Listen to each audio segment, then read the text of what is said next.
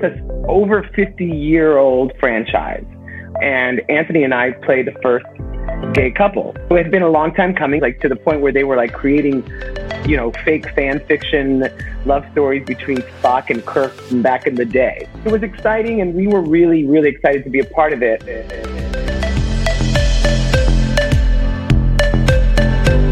Welcome to Lead with Your Brand, the podcast that explores exceptional career success stories, inspiring and insightful personal brand journeys that answer the question, are you coffee or are you Starbucks? Fascinating conversations with leaders about their career breakthroughs from entertainment, tech, media, and more. You'll learn how they've turned up the volume on their brand to unlock success. Firsthand, uncensored, and real, as told by people who've been there. And plenty of inspiration and practical tools to help you lead with your brand every day as you drive towards your next career breakthrough. And now, here's your host, personal branding expert, diversity advocate, and keynote speaker, Jason Patria. Hey everybody, Jason Patria here, and you are listening to the Lead with Your Brand podcast, which is the podcast for folks just like you who are looking to turn up the volume, show your value, and lead with your brand to your next career breakthrough. Well, I cannot believe that it is almost summer, which means that it is Pride Month. And here at the Lead with Your Brand podcast, we are proud to relaunch our Pride on Brand collection at leadwithyourbrand.com/pride. There you'll be able to find all of our shows featuring amazing executives, leaders, and influencers, all who identify as members of the LGBTQ plus community. And we've got another fabulous new episode featuring my old friend, amazing actor, star of Paramount Plus's Star Trek Discovery, and activist. It is Wilson Cruz. But before we get to Wilson, I want to talk a little bit about your brand. Now, when we talk about branding, it's really easy for people to think about logos and taglines and products, right? But remember, those are all just expressions of the brand. So remember, if you just go out and get a new outfit to show up at work, or change your Zoom background, or, choose a fun font and colors and taglines to put on your Outlook signature line, that's just all really the trimmings there. At the end of the day, your brand is your DNA. It is your brand DNA that informs the way you package yourself, the way you show up, and ultimately how you lead with your brand. Now, the foundation of your brand DNA ultimately has to be a mission or a core belief. And it's not necessarily a core belief for the current job that you do. No, right? Because we don't want to be defined by our job title. Instead, this should really be that mission and that core belief that drives you through life. So since it's Pride Month, I'll share, as a kid, I was constantly bullied. In fact, I was heavily bullied from the time I think I was about 5 or 6 years old for not really fitting in, right? And clearly as a kid, I didn't have the language to say I was part of the LGBTQ plus community, but certainly the kids in school and on the playground had plenty of things to tease me about and throw stuff at me. And I remember always kind of coming across as an introvert and really protecting myself by being quiet and kind of hanging out on the sidelines. And it really wasn't until I was in high school that I was able to find, my voice and really express who I was and really be the best authentic self that I could be. And I remember in high school just thinking, you know what? No one should ever go through this. Everyone should really be able to be the best them that they can be. And then I remember having an interesting job experience when I was 18 years old, where I was asked at new hire orientation to take off a red ribbon AIDS pin that had been sitting on my suit since I volunteered for the silent auction at a big HIV and AIDS benefit. And then later, even in my first month, I kind of had all sorts of people asking questions and saying things that I had on my car, my bumper stickers, or a t-shirt, or I might have worn to a rehearsal. I realized I don't belong at this workplace. Not because I'm different, not because I'm authentic and stand up for what I believe in, but quite simply, my values don't match the values of this organization.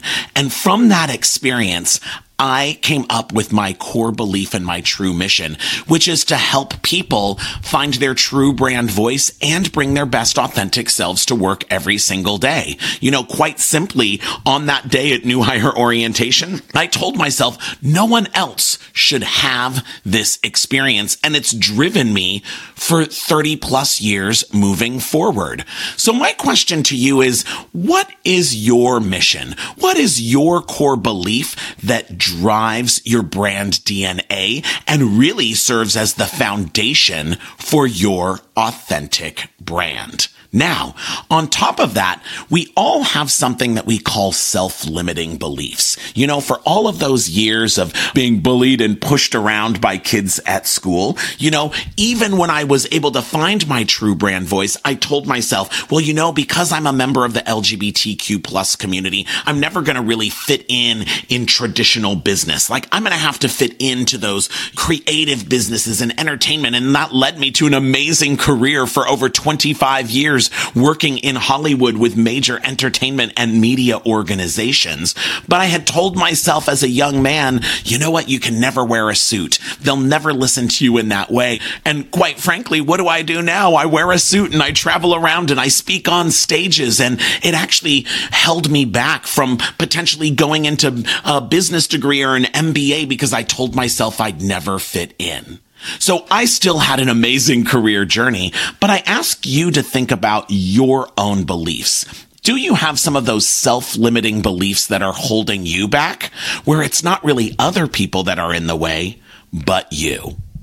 Well, I am super excited to kick off Pride Month with an amazing special guest and friend. It is award-winning actor, activist, and humanitarian Wilson Cruz, who currently stars as Dr. Hugh Culber on the award-winning Paramount Plus series Star Trek Discovery. Now, Wilson also appeared on the Netflix series 13 Reasons Why and in Hulu's 2020 GLAAD award-winning original animated kids series The Bravest Knight. Since it's Pride Month, you should know he also is the executive producer of the critically acclaimed docuseries called Visible, out on television, which airs on Apple TV Plus, that investigates the importance of TV as an intimate medium that has shaped the American conscience and how the LGBTQ plus movement has shaped television. Now, Wilson has received many, many awards, including the Emery S. Hetrick Award from the Hetrick Martin Institute for outstanding contributions to LGBTQ youth, for his groundbreaking role as Ricky Vasquez on the ABC series My So-Called Life, where Wilson became the first openly gay actor playing an openly gay role on series television. He's also starred as Angel in the West Coast premiere of the Pulitzer Prize and Tony Award-winning musical Rent, which earned him both the Ovation and Drama Log Awards before his reprisal of the role on Broadway. We'll be back in just a few moments with Wilson Cruz. For over 25 years, Jason has coached, trained, and developed thousands of leaders and executives, helping them achieve their next career breakthrough. He's a featured speaker at global conferences and companies to help everyone bring their best authentic self to work, show their value, and lead with their brand every day. Get more tips and tools at leadwithyourbrand.com. And we are back. I have an amazing guest and special friend joining us today. It is award-winning actor and star of the Paramount Plus series Star Trek Discovery, Wilson Cruz. What is going on, Wilson? Hi, Jason. How are you? Happy to be here. Spectacular. Happy Pride Month, Wilson. Happy Pride Month. Yes. We made it through another year, and this time we get to see each other at Pride. What a concept. Exactly. We are ready to march and to have a little bit of fun. So Wilson, talk to me. You are such a busy man. What is going on? What's happening with Star Trek Discovery and all of the other amazing things you're working on? Well, since we're talking about this right during Pride season, I can safely tell you that I am in the middle, or we've just started shooting season 5 of Star Trek Discovery, which is amazing. It's literally the longest job I've ever had. Are you kidding? No. I was like, on every one season show you can think of. And if it was a long running show, I somehow made my way to it in their last season. So I started to think I was like the Grim Reaper. Like I'd show up on set and people would be like, save your money. Here comes Wilson.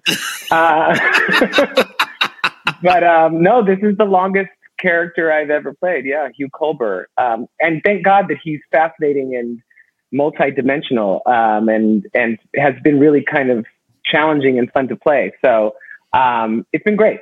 So yeah, we're starting season 5 up in Toronto.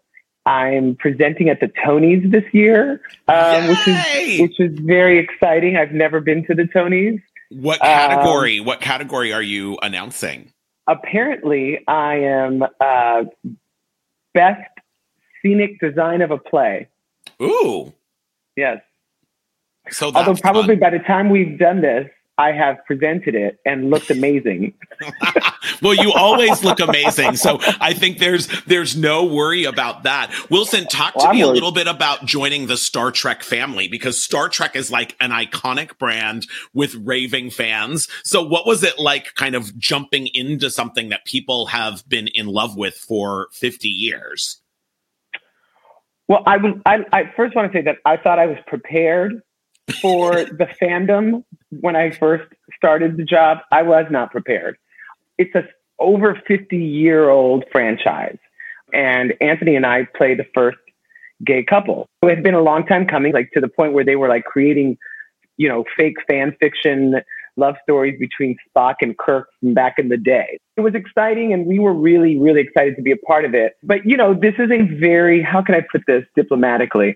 The fandom has a lot of opinions, and they are not shy about sharing them. The problem, of course, that we ran into is that I have no problem responding. So whereas they probably, were used to having saying their comment and then walking away, they've learned that, if you step up, I might step up back. So, we've had some very interesting dialogue about representation and about the importance of sharing stories, diverse stories. And, we're also the most diverse cast in Star Trek history, right? Our captain is an African-American woman. We have a trans person. We have a non-binary person on our show. We have Tig Notaro playing a lesbian. Many of our cast who are playing straight parts are also part of the queer community. So, the only straight cis white guy is an alien, and you wouldn't know he is. So, we're really breaking barriers here.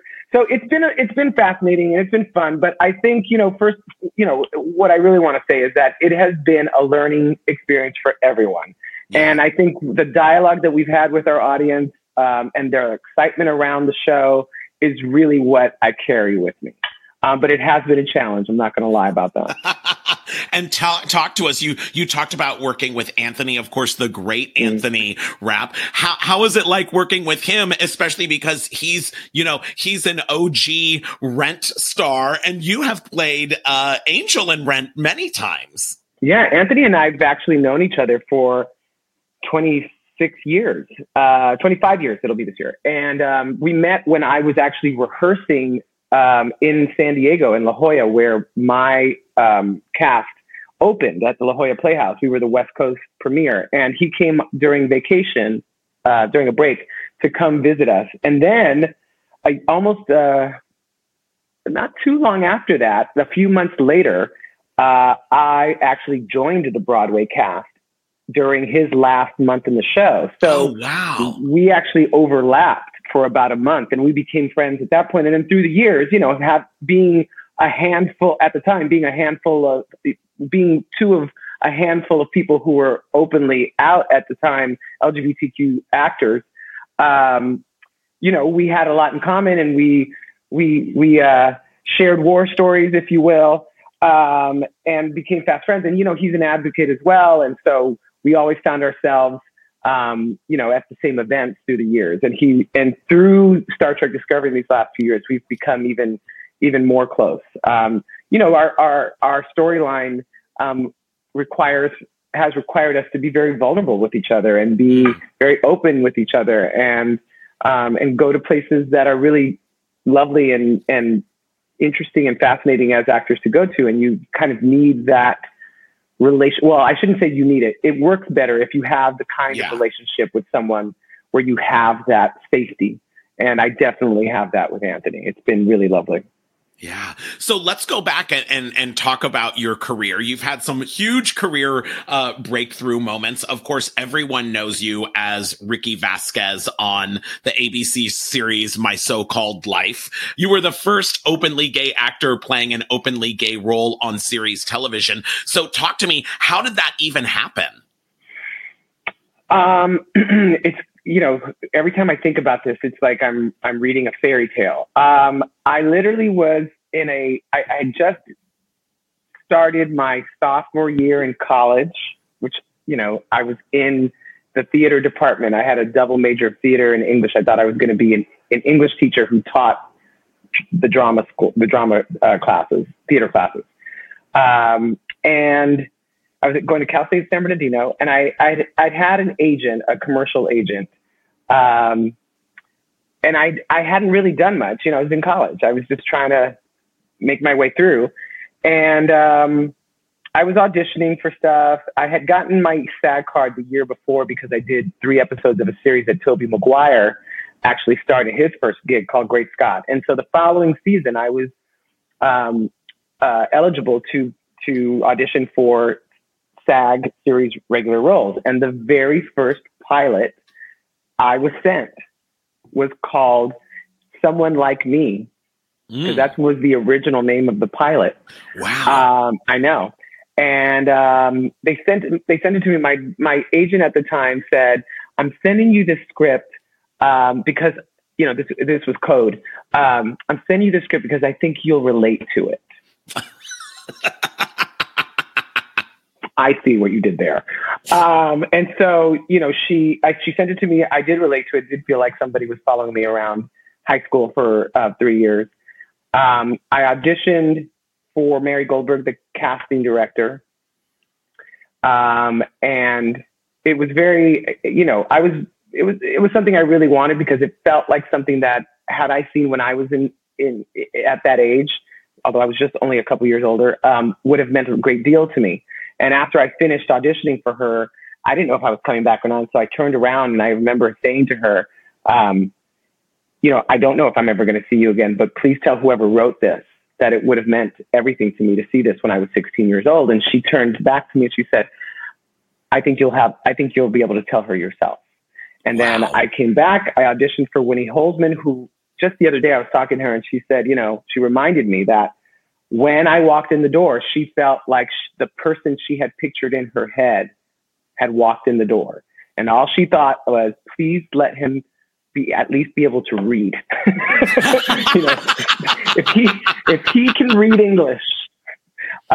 So it went well. I auditioned for Ed Zwick and Marshall Herskovitz, who were the executive producers. And then I went to network. And the next thing I knew, I was on My So-Called Life. But, we did the pilot and it didn't get picked up that first year. We had to wait another year before we actually went to series.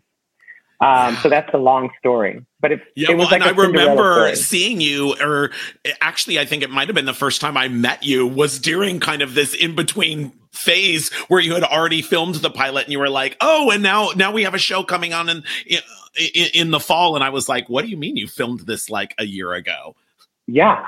And you actually, I think we met while I was basically homeless because because I was crashing on friends' couches. I was, doing what I needed to do to survive the time between when my father threw me out of my home and when we started filming the series.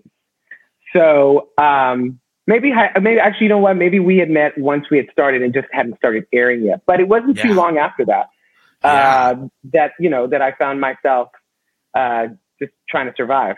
But it was an intense time. I was literally 19 years old when I made the pilot. I was 20 when we went to series. I didn't know who I was. I was figuring it out. It's funny because when you're that young, you don't know what you don't know. Yeah. And so you don't even know what to be afraid of. And I didn't. I definitely didn't know. I had the magic of ignorance, right? Like, yeah. I didn't know. I mean, I knew that it was hard to break in. I didn't know how hard it was because this kind of came to me. It was the first thing. So, there was the comfort of just not knowing what I was getting myself into. And, but yeah, it was an interesting time. When I look back on it, I think I'm glad I didn't know, right? Because had I known, I don't know that I would have been so bold, or as bold. Yeah. And so talk to me about, this isn't just about being on a TV series in people's living room, right? You were a first, right? Which also meant you were kind of representing a whole community and there was, lots of press and media around that. So what was that like on top of just being an actor trying to deliver great storytelling? Well, I'll tell you, to be honest, I knew that I was the first teenager, the first LGBTQ teenager, queer teenager on American TV. I did not know I was the first openly gay actor to play an openly gay role at the time. I didn't figure that out. We didn't know that until we started to do the research for the documentary that I produced years later called Visible, out on television. On Apple TV, which everyone should go out and watch because it's Pride Month. It's fabulous. It's so good. You won't regret it.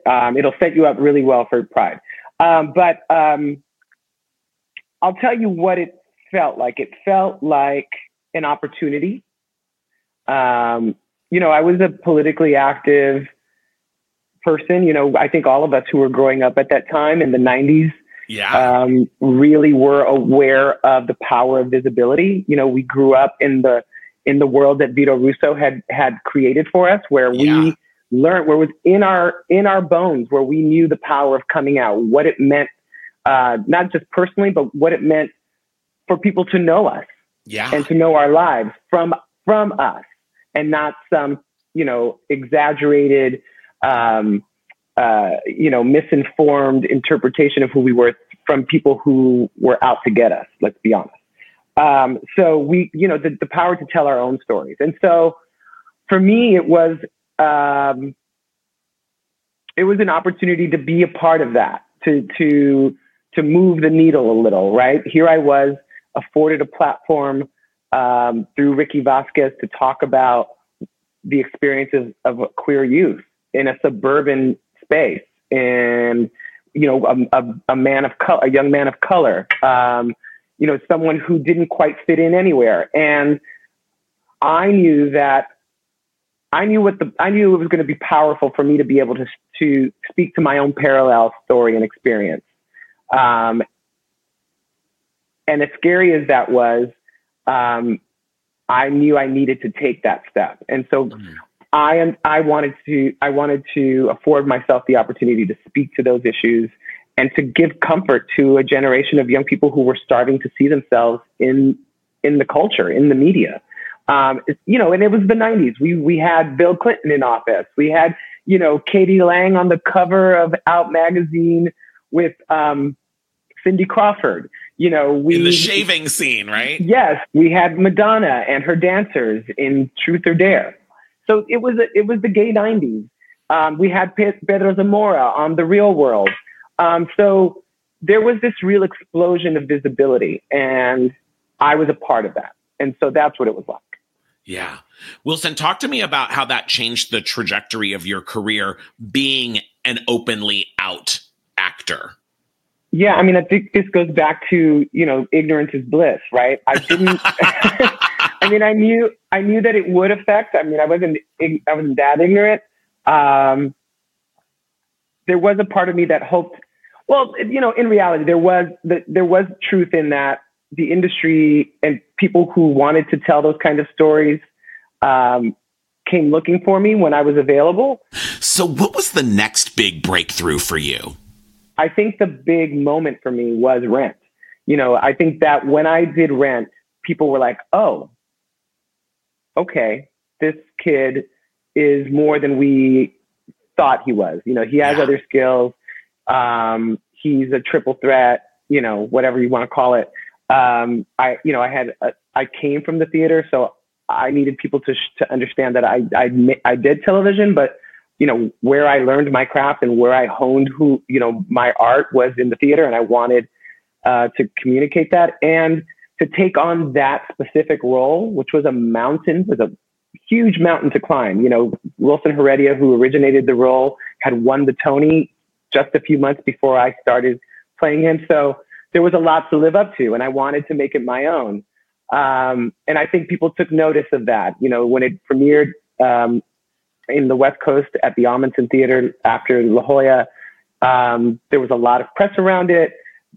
Everyone in the industry came to see me. It was one of the very few times where a show came to town and everybody wanted to see it. It was like Hamilton before Hamilton. Honestly, it was that huge. I mean, it was like people waiting in line all night to try and get like a rush ticket and right. But even industry wide, it was like people wanted to see it. They were trying to get tickets, and it was it was definitely a career milestone, right? That set me up really well. Yeah. And then after that, I did Party of Five. I did the last season of Party of Five. And then I was everybody's guest star for almost 20 years, right? Yeah. When there was any show that you could think of that, from West Wing to ER to Ally McBeal. I mean, I did them all, Grey's Anatomy. But there was really very little opportunity in terms of series regular roles. When we saw series regulars on television, for the most part, through the 2000s, they were gay white men. And then we had the L word. That was it. You know what I mean? Like if you were a person of color, and you were part of the queer community and you were an artist, you had to convince casting directors and creatives that it didn't have to be a white person. And believe it or not, that was another steep climb at the time. And which is why I ended up working at GLAAD, because it afforded me an opportunity to have conversations with executives and casting people and creative people on a level that as an actor, I would have never had. And to have difficult conversations where they needed to be called out about their biases and about their blind spots in terms of casting and in terms of whose stories we were allowing the industry to tell. And they weren't easy conversations. And at times I even thought I was risking my own career by having them. But what a great way to go out, I thought, right? Like, I'm gonna burn this bitch down. Exactly. And of course, all of our listeners know that GLAAD used to be known as the Gay and Lesbian Alliance Against Defamation, and they are the nonprofit organization that works with entertainment, media, and technology to accelerate stories about the LGBTQ plus community that help with acceptance. But what ended up happening was I was having those conversations at a time that the ground was fertile. It was fertile ground for it. Right. I mean, you had this unique platform that only as a person with your background who had been in the industry could really have those conversations, right? Yeah. I mean, it was I'm sure that another person of color has and could have had those conversations, but I won't lie. I think the fact that I was a recognizable face to them, that they knew my work, that it let me have a more vulnerable conversation with them. So, Wilson, you talked a lot about your career and these really key breakthrough moments and roles for you. Now talk to me a little bit about your brand as both an actor as well as an activist. How would you describe your brand? If we're talking about brand, I always had a problem with the term brand. What is your brand? I think for me, my brand, when I look back, has been vulnerability, right? Power through vulnerability. Like my superpower has been my willingness to be vulnerable, by coming out, by talking about my experience with my own family, but also politically, right? In my political work, in my advocacy work, I have used my own vulnerability and my own experience to highlight the experience of people like me. And that's not without risk. Yeah. But the reward is so high. Yeah. Because it comes from a very real and human place. And I think people recognize that, and you open people up when you show up with your heart in your hand a bit. They are more willing to meet you there. And that space of vulnerability, of openness, is where change can happen. It can happen. I'm not saying it always happens, but that's the space. That's the fertile ground of change, is when both parties come to it openly, vulnerably, with their own truths. And that's how I've managed to have these conversations, whether at GLAAD or in the media when I'm doing interviews, but also my own work, right? Yeah. Even my work with Anthony, when I think about it, or my work, well, any of my work, I always try to find that character's vulnerability. What is it that cracks them wide open? Yeah. To me, that's the secret.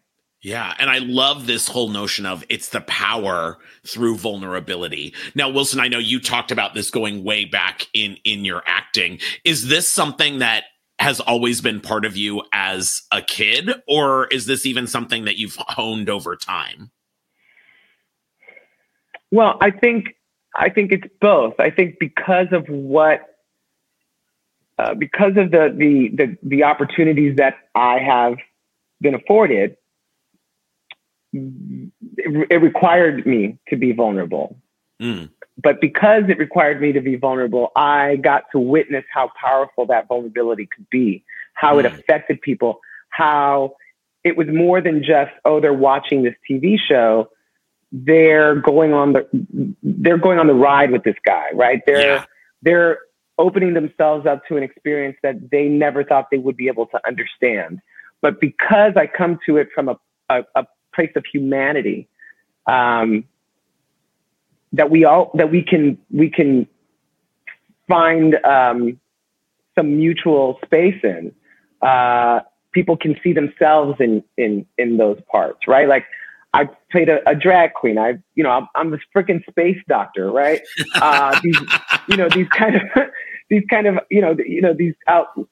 These experiences that may be so far from who they are, but in the end, I want to show them how human they are, and that's their way in. And if they can see my humanity, they can experience my humanity, then they can experience the humanity of this drag queen, or this person living with HIV. This young man who becomes a nanny for a kid after losing his own child. Like the key to my career has been a willingness to find the humanity and vulnerability in these people. And that's the doorway. Then I gotcha. Yeah. And you get us good. So Wilson, I love, like, you even talk about yourself as being an actor, an activist, a humanitarian. You even use this word, activist, right? Mm-hmm. So talk to us about this activist, sort of brand or notion. What does that mean to you? To me, it means that I'm using my art, right? My art form to move the needle of acceptance, right? Like we were just talking about, that if I can get you to experience this fictional character's feelings and emotions and journey, then perhaps you can extrapolate that to your own community and to people like that person. And that's why I kind of joined the two notions, right? Because I'm using, we all use what we know, right? Yeah. We all use I think that's what we're called to do in this time in the movement, right? What skills do you bring to bear that can help move the needle? I'm an actor. I'm an advocate, and I'm an artist. So how can I use that to inform our experience? I'm not saying everybody's going to have that experience. Whatever it is, whatever skills you have, we use our own stories and experiences to show our humanity. Yeah. And so that's why I think about it in that term. And also, being an actor, in the public eye, I'm afforded a platform. I have a public platform, whether it be on social media or through, interviews, in various publications or on TV or talk shows. I'm going to take the opportunity to speak to our moment because we're living in revolutionary times. Yeah. And we all have to be a part of this revolution. We have to continue to have this conversation. If at the very least, just to inspire the young people who are behind us to continue to do the work of moving that needle so that they can see themselves, I think about Billy Porter too. He's doing the same thing. All of us, Robin DeJesus and MJ Rodriguez, like we're just using our lived experience to inform this political moment that we're in, where we're being asked, not even asked, we're being told not to talk about who we are. Mm. And the reason why we're being told not to talk about who we are is because those people who are trying to get us to stop understand how powerful our stories are, how powerful our vulnerability is. So if they can take that away from us, they can stop moving that needle of acceptance. And we're not going to allow that to happen. Yeah. And speaking of Florida, one of the things that has been so touching for me in the work that you've done as an activist has been really championing the people at the Pulse nightclub in Orlando. And I know you use your social media platform, and I know that that's very personal, and we're coming up, if you can even believe, on the 6th anniversary is right around the corner. Talk to us a little bit about the work that you've done around Pulse and ensuring that those people's stories are not forgotten. Yeah, I mean, it was devastating on a personal level, as has been well documented. I lost family member there. I think the only way that I was able to deal with it or mourn or grieve in any way was to make sure that their stories and their lives weren't lost in vain. And so, there's an organization called the One Pulse Memorial that is raising money to build this museum and this beautiful memorial that will house all of their stories, that will allow us to remember who these people were. And the fact that it was Latin night at Pulse is also important to highlight that, these were people who were escaping, many of which were immigrants who were escaping circumstances in their home countries that were already devastating, and were coming to this country to feel safe and to find a place to belong. And in the end found their demise. So it's always, it's just important for me that we don't forget them, all 49 of them, and all of the people who survived it and are still living with the trauma of it. Yeah. So much of my advocacy too is using my platform to highlight others, the work of other people, other young people, especially.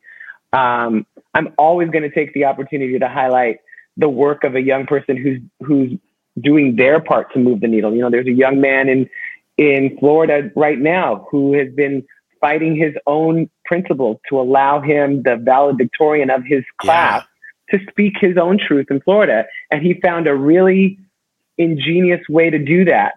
His name is Xander Moritz. If you should look him up, he's been covered in the press. And he's someone that is inspiring me right now.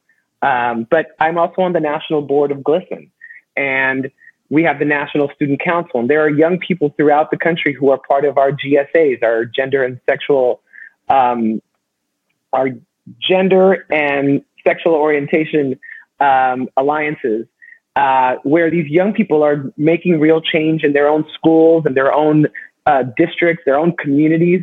And they're the real activists on the ground. They're the ones who are fighting these really draconian and unnecessary bills in order to that are being passed in order to silence them. And they are not waiting for us to dictate how to fight them. They're fighting them in the moment, on the ground, at the schools.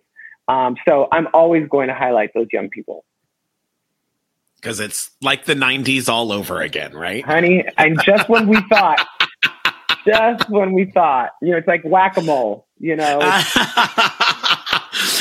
Wilson, I wanted to ask you kind of a final sort of a question here around this notion of, we always hear about being your best authentic self or being an authentically LGBTQ plus person. What does that mean to you? Or more importantly, how do you just show up as your authentic self? I always think about this too, because we ask people to be vulnerable and bring their authentic self. But we can only ask people to do that if they're willing and capable in their own truth, right? To do that. We can't ask people to impart a lesson they haven't learned yet. Wow. So I hesitate to demand people do this or that. What I want people to, if they're going to model anything, is, as far as my experience is that I've learned some stuff through the years. I've tried to share that experience with people so that they can skip some of that heartache. But that's vulnerability at its core, right? But I don't want us to forget that people are struggling out there, and some people aren't ready to do that, and that we have to love them through that, and until they can, right? Until they can impart some wisdom. So I think about that at Pride Month, when there's so much celebration and people are out, being loud and proud. There's still a large segment of our community that is incapable of doing that, given the circumstances that they're living under. So I like to think of it as, let's celebrate for them. Let's model happiness and acceptance of ourselves for them in order to inspire them to join us. So I think about those people during Pride more than anything, right? I love seeing the masses of people who show up, but I also am mindful of the masses of people who are incapable of showing up, who we need to create a safe environment and culture for them so that they can. Yeah. So a couple of quick fun questions. We talked a little bit about your brand. What brand are you obsessed with as a consumer? I am an Apple person, right? Like, I feel like they own me, down the line, like everything I am. But, I know that they're an enormous corporation and they have a lot of work to do. And Lord knows, in terms of third world employment, if you want to call it that, they have a lot to answer to. But what they have done in terms of how they've spoken to visibility and this community and the value of it, they've been a model company in those terms. If you were a type of car, Wilson, what type of car would you be? I would be the new electric F-150, Ford F-150. Why? Just because it's kind of badass that it's better. It's a stronger car. It's a stronger vehicle now that it's electric than it was when it was gas. I'm like, that's real progress, right? Yeah. And we need more electric cars on the road if we're going to make any dents in this climate problem. And it's kind of badass. And just have a little daddy and it gives a little bit of those San Bernardino roots, right? Full on. My Inland Empire roots. Yes. And finally, Wilson, what's the best career advice you'd like to pass on to our listeners? You know, if I'm talking to other artists, I would say lean into all of those things that make you uncomfortable. And I know we've heard that before, but I think that is the key to your humanity, to your art. That's what opens you up. But don't be afraid of being uncomfortable. Find people who make you uncomfortable and work with those people. Change their minds. So yeah. Awesome. Well, Wilson Cruz, thank you so much for showing your power through vulnerability and everything that you do for our community. We will check you out on Paramount Plus on Star Trek Discovery, and have a great Pride Month. Thank you, babe. Happy Pride to you. Mwah. And we'll be back in a few moments with my final thoughts. Are you tired of not being recognized for your work? Are you ready to rise above the rest and accelerate to the next level? The Lead with Your Brand Career Breakthrough Mentoring Program will help you take control of your career, develop your own unique brand, and catapult you to a whole new level of success. You are a top performer, and the Lead with Your Brand Career Breakthrough Mentoring Program is what you need to get you there. Visit leadwithyourbrand.com to learn how. Wow, what an amazing way to kick off LGBTQ plus Pride Month with Wilson Cruz, the star of Star Trek Discovery on Paramount Plus. You know, I just loved hearing all about Wilson's career and how he defines his professional brand. But you know what really stood out to me was Wilson's emphasis on the power of telling your story. At the end of the day, your brand isn't about marketing fluff. It is really about you honing in on your own truth, taking all of those unique experiences and the unique superpowers and value that you bring and defining it, refining it, and sharing your story with other people. When Wilson talks about that power through vulnerability, it really is about bringing your story to the forefront. So I challenge you this Pride Month to think about, what is your story? What has made you a unique individual? And what is that unique contribution that you can bring to the world? When we are comfortable sharing our stories, we're really sharing our brand, and that will help you lead to an amazing career breakthrough, and more importantly, help you change the world. Well, that's our show for this week. If you loved what you heard, make sure that you're following us on iTunes or wherever you get your podcasts, and we'll deliver a brand new episode every single Tuesday. And of course, because it's LGBTQ plus Pride Month, check out our full collection at leadwithyourbrand.com/pride. And make sure you check me out on social media. I'm at Jason Patria on all platforms, especially on LinkedIn, where I share tons of tips and tricks on how you can lead with your brand to your next career breakthrough. And of course, remember always, do not be a boring old commodity like coffee. In your career and in life, make sure you are a super premium brand like Starbucks. You've been listening to Lead with Your Brand, the podcast that explores and uncovers exceptional career success stories and inspiring personal brand journeys with your host, personal branding expert, diversity advocate, and keynote speaker, Jason Patria. Remember to subscribe on iTunes or wherever you get your podcasts. Visit us at leadwithyourbrand.com.